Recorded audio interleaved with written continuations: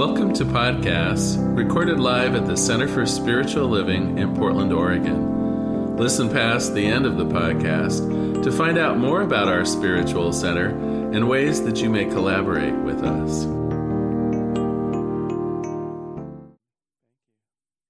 Welcome, everybody. Happy Sunday. For those of you who've been hanging around this month, you know we're working on Brené Brown's book, Braving the Wilderness. And she chronicles the quest for true belonging, that ability to be authentically yourself, even in the midst of other people. Last week, we talked about the idea of the spiritual crisis. Actually, the country right now, Brené Brown says, and I do believe it's true, is in the midst of a spiritual crisis. And by that, she means that we have allowed the law of attraction to separate us out into separate silos. And of course, there's nothing wrong with wanting to be with people who think like you think. But the trouble with it is when we take it to extremes, we're all in our separate little worlds, believing what the people around us believe, looking like the people who look like us and behaving like the people who behave like we do. And of course, there is the danger there when we only hang out with people like ourselves. That danger is we start classifying people who don't look like us, who don't hang out with us, as suspicious. There's something going on there. Their opinions probably aren't as good as our opinions. And so last week we hopefully dispelled that myth that really, in order for us to achieve anything wonderful on the planet, it takes the full diversity of life. It takes all of the complements of different kinds of people coming together to make something greater. That truly great things never come from a group of people that all believe the same thing. Where's the chance of innovation there? Well, today we're going to move into another chapter of the book, and a minor caution here. Brené Brown uses a rather strong word for something that I tend to call, or at least my grandfather called, malarkey. And and I'm going to abbreviate the word for our general consumption as BS. But just know that if you're reading the book and are offended by so-called swear words, stand back. Because she uses a stronger word than either malarkey or BS. The reason it's important, though, this lesson or this way of thinking has to do with being able to stand in our truth. And of course, in order for us to stand in what's true for us, we have to know the difference between truth, perhaps lying, and then even this third category that we might call BS. So these are the definitions that she gives us out of the book. She says the truth contains facts that have been researched and are provable. She says that lies are purposeful contradictions to truthful facts. So purposeful, notice there's intent here. And then finally, BS is presenting your opinions or your view as though it has been researched and factual. All right? Makes sense? And I want to highlight this, though, just even a little bit more with today's joke. So a fellow goes to the doctor for his annual checkup. The nurse starts with the certain basic items. How much do you weigh, she asks. Oh, about 175, he says. The nurse puts him on the scale. Well, it turns out he weighs 200 pounds. The nurse asks, your height? Oh, I'm 6'3", he says. The nurse checks and sees that he only measures about 6 foot even. She then takes his blood pressure. Oh, my word, your blood pressure is quite high, she says. Of course it's high, he exclaims. When I came in here, I was tall and slender. So I do think, and don't get me wrong, I don't think it's with any degree of maliciousness, but don't we tend to overstate our position a little bit in the world? Don't we tend to present ourselves in maybe an idealized kind of way? And perhaps don't we even do that sometimes with our opinions? Not really lying, not lying in the way that she defines it here, but that idea of edging into telling the story in a way that's maybe a little better, or at least portrays you a little better than what could be factually proven. Aren't we all a little bit able to do that? You're not nodding, but you don't have to. You're human beings, so I know you do this. The trouble is when we begin portraying some of our more, incendiary beliefs, when we begin portraying some of our other strong opinions as though they were actual facts, haven't you noticed that the world tends to press right back up against you? When you get that feeling of, oh my gosh, am I the only one here that believes that? And you look around and you notice you're standing a bit up on a soapbox as though you're lecturing people. Have you noticed they don't like to be lectured to? And that's the trouble, I guess, with this idea of malarkey, or this idea of exaggerating the truth. When you portray it as not only true for you, but when you portray it as this is the truth and it ought to be your truth, you're going to get some pushback. Now, the reason I'm doing this particular lesson right now is we're headed off to the holidays, right? Family groupings at Christmas, family groupings at Thanksgiving. Some of you are shaking your head, no, I ain't ever going back to that family. But what I have noticed is oftentimes at family gatherings, there are a few, what do we call them? Sacred cows, a few topics that maybe we don't discuss freely. And the reason for that is, my guess is some of our opinions have been presented as though they were the truth, and presented in a way that implied, and everybody who has a brain in their head should also believe in them. So today I want to talk about how we can actually stand in our truth and at the same time be kind, be civil, and interact well with others. Now, some of you are going, well, I just don't think that's possible. Let me know later how I do. First of all, it's worthwhile to actually question the things that you believe, whether they are true according to this more rigorous definition, or whether, in fact, some of what you're putting out there might be raising that BS meter. One way of doing that is literally to check the facts of it, to see whether or not what you have is an opinion, nothing wrong with opinions, or whether it can actually be presented with facts. And that's our first clue, by the way, of how to get along well with others when we stand in our truth. If you have an opinion and you state it as an opinion, oh my gosh, what a breath of fresh air. You can simply say something like, I haven't really researched this a whole lot, but my experience has been ... Do you see how that is a kind and gentle way of stating what is true for you that is not apt to have a huge backlash involved, because you have identified it as your opinion. You've said, this is what I have come to believe through my experience of the world. Counteract that or put that in juxtaposition who someone who claims their opinion without any particular basis in reality at all, right? And you'll get some pushback. If you just say, this is true, gosh darn it, and you should believe it too, you're going to get that sense of resistance, because it will be perceived, and whether it's true or not, it's apt to be perceived as that element of malarkey. Now, if you have done some research, I think it's fair to share that research. You can say in a 1965 study of over 5,000 people, butter isn't as harmful as we thought it was, right? And of course, I'm giving away some of the conversations we have around the Thanksgiving table, right? As the rolls go around and someone's staring at the butter tray and says, you're going to kill yourself with that. It's like, right? So is that true? Is that malarkey? Right?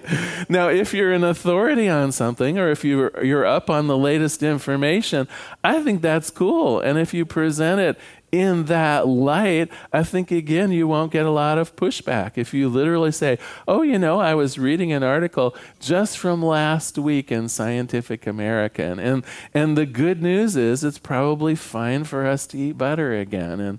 And there was, 5,000 people in a study.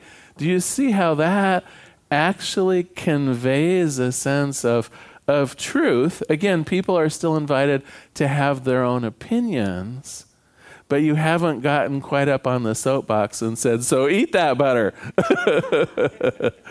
So first of all, Is what you're saying an opinion, or is it some kind of verifiable truth, as Brene Brown would say? Because it makes a difference. We can present something as opinion, and again, it's not inviting a pushback. We can just simply say, well, I don't really have any particular basis for this in terms of scientific evidence, but what I found to be true in my life is, and people will listen. All right. Now, how do we stand in our truth when someone else is giving us the line of BS and they're up on the soapbox? The recommendation is to actually show interest, not interest necessarily in buying into the truth that's coming at you, someone else's idea of the way it should be, but the idea that people aren't going to pay any attention to us at all unless we're actually honestly interested and willing to listen to them. And so when you approach them with this idea of the namaste spirit, that the God in me honors the God in you, I'm actually going to listen to what you have to say, then people tend to get down off the soapbox. Then there tends to be that availability of sharing ideas. You can get people to say, for instance, that is their opinion and not necessarily some factual information. I remember not too long ago, we were talking about health and safety issues, and without even particularly thinking about it, I said, well, of course, this neighborhood is as safe as it's ever been, and people were giving me, the look, like, well, what do you mean exactly? And I realized I was in danger of doing the malarkey thing. I was in danger of sounding like I was getting up on a soapbox and telling them that they should believe that the neighborhood is as safe as it ever should be. So instead, I quickly backtracked and I said, well, I'm really just going by law enforcement statistics. The statistics show that in this neighborhood, we're as safe now as it was in 1963. That doesn't mean, of course, that we shouldn't take precautions. It doesn't mean that bad things might not happen. I'm just saying that the study that was done and the statistics coming from law enforcement from the city of Portland show this neighborhood really pretty darn safe, as safe as it has been in years and years and years. And do you see how that's how now I'm qualifying it? Now I'm inviting other people to actually even share their experience. Well, someone broke into my house. Oh, I'm so sorry to hear that. I can see why you might have a different feeling around personal safety here. And so you're actually inviting what Brene Brown says to zoom in on a person or an issue, not just assume that everybody thinks like you do, not just to assume that because someone lives in a certain part of town or has a certain kind of job that we can stereotype them into just knowing what they think based on how they're dressed or where they work. There's that tendency, and have you noticed it too, that sometimes because of one little thing, people will think they can completely categorize you. They'll find out where you were born and have all kinds of assumptions of people who were born in New York City. Or they'll find out what your profession is. It's a real common one for ministers, for instance. For a long time, I did not introduce myself as Reverend Larry King to strangers. Do you want to know why? They had in mind a particular minister. They weren't looking at me. They were looking at some older guy when they were like 5 years old in Sunday school, expecting a certain kind of piousness and a certain kind of rigidity. And so how easy it is to just summarize and think you know someone based on almost no information at all. And so Brene Brown says we need to zoom in. We actually need to find out about people that are different from us. They have different opinions, but it doesn't mean because they have an opinion that seems to fit one stereotype, they're going to go right down the line with all different kinds of similar opinions, right? Everyone has a granularity to them that is worth getting to know. And so one of the things that you might want to do at your holiday when a topic comes up that seems to have some, a little bit of pushback, a little bit of heated discussion going, is to literally find out why people believe what they believe. To actually ask questions about it. And from that authentic heart, that sense of let me find out about what you believe, and then I would bet you'll want to know what I believe, that true sense of interactivity, not just posturing, not just standing up in a sort of confrontive way. You know, this all boils back, of course, to the initial Christian teachings of doing unto others as we would have our own lives done to, right? That idea that I'm going to treat people with love and compassion because that's what I want. I'm not going to stand up on my soapbox and yell at people because that's not how I want to be treated. And so when we enter into some of these discussions, truly with the open heart, with the inquiring mind, you would be surprised, how much better the conversations go. That one's almost a given, right? But also, I've learned a thing or two. The last time we went to visit Daniel's father, avid hunter, and of course I thought I knew everything I needed to know about gun control, even though I've never fired a gun in my life. That was my malarkey. That was my belief in what was right and what was good and what everybody should believe. And so then I talked to a hunter for an hour and a half from that honest perspective of, well, tell me about what it's like to own a gun and what kind of safety procedures do you follow and how do guns work in your life and the whole 9 yards. We spoke for a couple hours about how one intelligently might go about something like gun control, what things don't even make sense and what things would make sense and so on and so forth. And I got to tell you, afterwards, my father-in-law came up to me and said, I'm really surprised we could have that discussion. And I said, what do you mean? And he said, well, you seem so liberal. I just assumed, right? How often do we make assumptions like that just based on one or two comments that someone makes? We think we have them pegged when the reality is there is many different thoughts swirling around all of our brains. It isn't one size fits all. And in particular, when we get to know people, when we're willing to zoom in and really listen with an interest, we're not only going to have a better time of things, but we may actually have our own minds changed a little bit in a way that's the third way. Is everyone familiar with the third way? So the idea, of course, is that the law of attraction tends to sort us out. We tend to flock together with people who believe what we do and have similar values. And so on the outside, it looks like, well, here's a group of people that thinks or believes the opposite of someone else. Well, that's the two ways of thinking, right? It's either black or it's white. It's either true or it's false. But the reality of life is that it's almost always more complicated than that. There's almost always the third way, and it's the third way that will typically come up with something that can solve amazing problems that neither of the two separate ways are ever going to tackle because they are too far to one side of an issue or another. It's that third way, it's that place not so much as compromise as it is a place of revelation where two people with very different ideas, when they honestly listen to each other from that place of curiosity, from that place of compassion, from that place of honestly wanting to learn why someone thinks the way they think, that's where the third way arises. That's where the solution to some of life's thorniest problems can be born.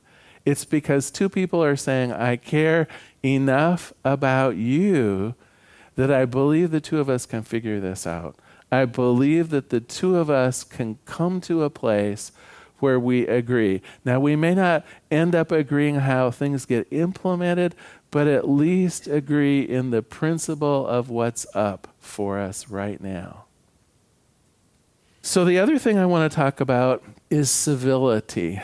she spends about half of the chapter talking about the idea of civility. How do we get across what's important to us in a way that's kind and gentle and inviting? She says that it's important because uncivility is one of the greatest stressors on the planet. Researcher Christine Porath found that the number one reason that people either will not like the jobs they're working in or will leave a job that they're working in is because they don't believe that things are going well socially at the job. There's a feeling of disharmony, of distrust or uncivility. And it's one of the number one stressors at most of our places at work, that feeling that there's backbiting, there's backstabbing, there are people climbing ladders. We have all different kinds of words for it, but basically we're not treating each other well. Of course, it's in play in all of our lives, right? Don't we tend to avoid people that are in our faces? Don't we tend to avoid situations where there will be conflict? The trouble with this, though, is if we simply avoid conflict, in many ways we're tacitly agreeing with the conflict. Hasn't there been a time in your life when you felt like the odd person out? When you were in some kind of a social situation or a work situation where you had a fairly strong opinion or idea or something that you thought was true for you, and just about everybody else was on the other side of that issue or that way of being? I think we have all felt that before. Wasn't there the tendency to do either one of two things? If you tend to be someone who needs anger management, there was the tendency to stand up on a chair and just yell louder. But for the rest of us, there was that tendency to withdraw. There was that tendency to say, I'm just not going to even voice my opinion. I can tell everyone here believes XXXXX. I don't. So I'm just going to be really quiet. The trouble with that is we're reinforcing those silos of one form of belief. There's not actually room here for learning that third way. And so even though we're doing that, we think, to keep a fight from erupting, even though we're doing that, we think, to make peace, what we're tacitly saying is, your louder opinions are more important than my quieter opinions. I'm just going to go with that. We end up in that unpleasant situation of being the backseat driver. Does everyone know the phenomenon of the backseat driver? Of course, when we're in a car, the person driving needs to be in charge, right? But there's usually someone in the car with us, or when there is someone in the car with us, that'll kind of notice little things, like maybe a pedestrian approaching from the side, and we're not sure if the driver sees it. So we have these little comments being helpful, right? Mind the orange cone. So the trouble with that is it works in the car pretty good. The driver's in charge, and it's not that bad to have helpful hints now and then. But when we're not in the car, people often still take that on. We're picking away at other people's opinions. And when we're in the backseat position, we often let other people, often people we know and love, speak for us, even when it's not true. When you let people speak for you, even when it's not true for you, you're putting yourself in that backseat position. You're saying, my truth is not as important as my husband's truth, as my best friend's truth, as my wife's truth. You're basically selling yourself short. Most often this is fear-based. Most often this is not wanting to rock the boat because you're fearful that there will be conflict. I'm here to tell you, we should stand up for each other, and we can do it in a way that doesn't promote the conflict. Again, back to our key learnings. How do we present a truth that's true for us? First of all, we can offer it up as an opinion. This isn't necessarily true with a capital T, but my experience is it works this way. And sometimes we actually know the facts, right? Sometimes we actually have seen the report from the city of Portland to see the crime statistics in a certain neighborhood, and we can share that. And when we do it in that way, once again, we're not inviting conflict. We're just inviting a discussion of what's true. So what we've talked about today are two key elements in this idea of dealing with BS. One, we don't want to contribute our own BS. We want to make sure that when we present what's true for us, we either clearly make it an opinion, or if we're going to present it as a fact, we've done the research and we understand that. And the other part of today that we learned is civility, the idea that I can always do something in a way that is kind to others, that's inviting an interaction, but still has that namaste spirit, that spirit that says, the God in me honors the God in you.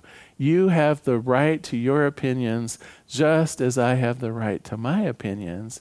And I'm actually interested. I'm going to zoom in.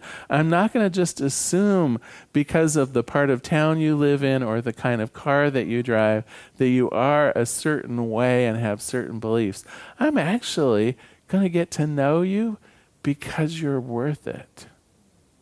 Homework. You knew that there would be some homework. Are you willing to examine your own story for the BS element? This is hard homework, I know.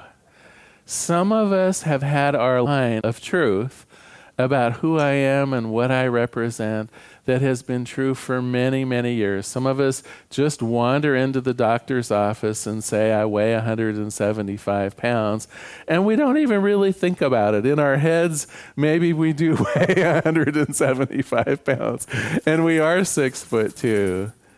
Have you examined your own story lately for how much of it is an opinion versus how much of it is a fact? So that's your homework this week.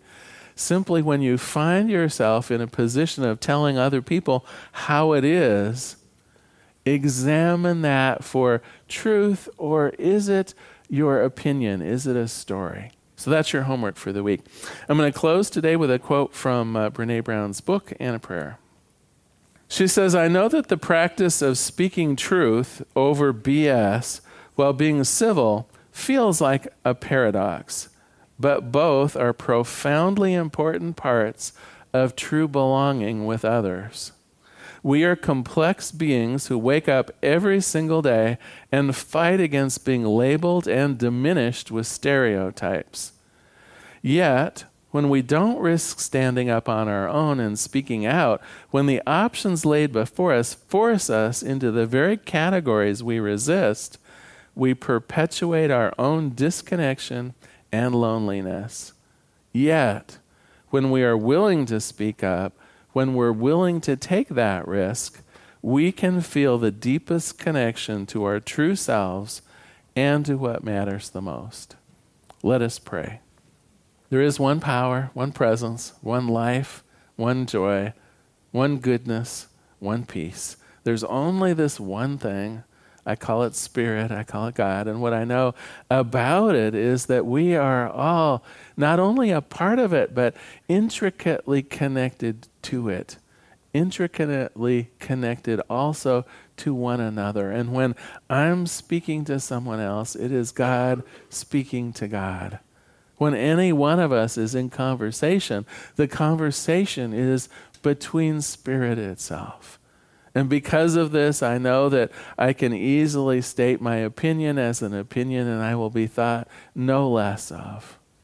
That when we are together, I can speak with kindness and that true interest of wanting to get to know another human being better, what motivates them, what allows their hearts to sing, their beliefs, their understandings. And as it is true, in that direction, I know it's also the invitation for me to open up, for me to state my opinions and truths. And so whether it be for this holiday season or just in our everyday lives, I know that each person here has that ability, first of all, to examine our own heart for the truth, to graciously offer up our opinions and our truths, and to do so from that place of love, to do so from that place of integrity and intentional listening. For this, I'm grateful. For this, I know that the essential peace and balance of the universe is brought to bear. And so I release this prayer into the activity, into the action of the law itself. I let it be. And together we say, and so it is. Thank you so much for being here today. So glad you were here.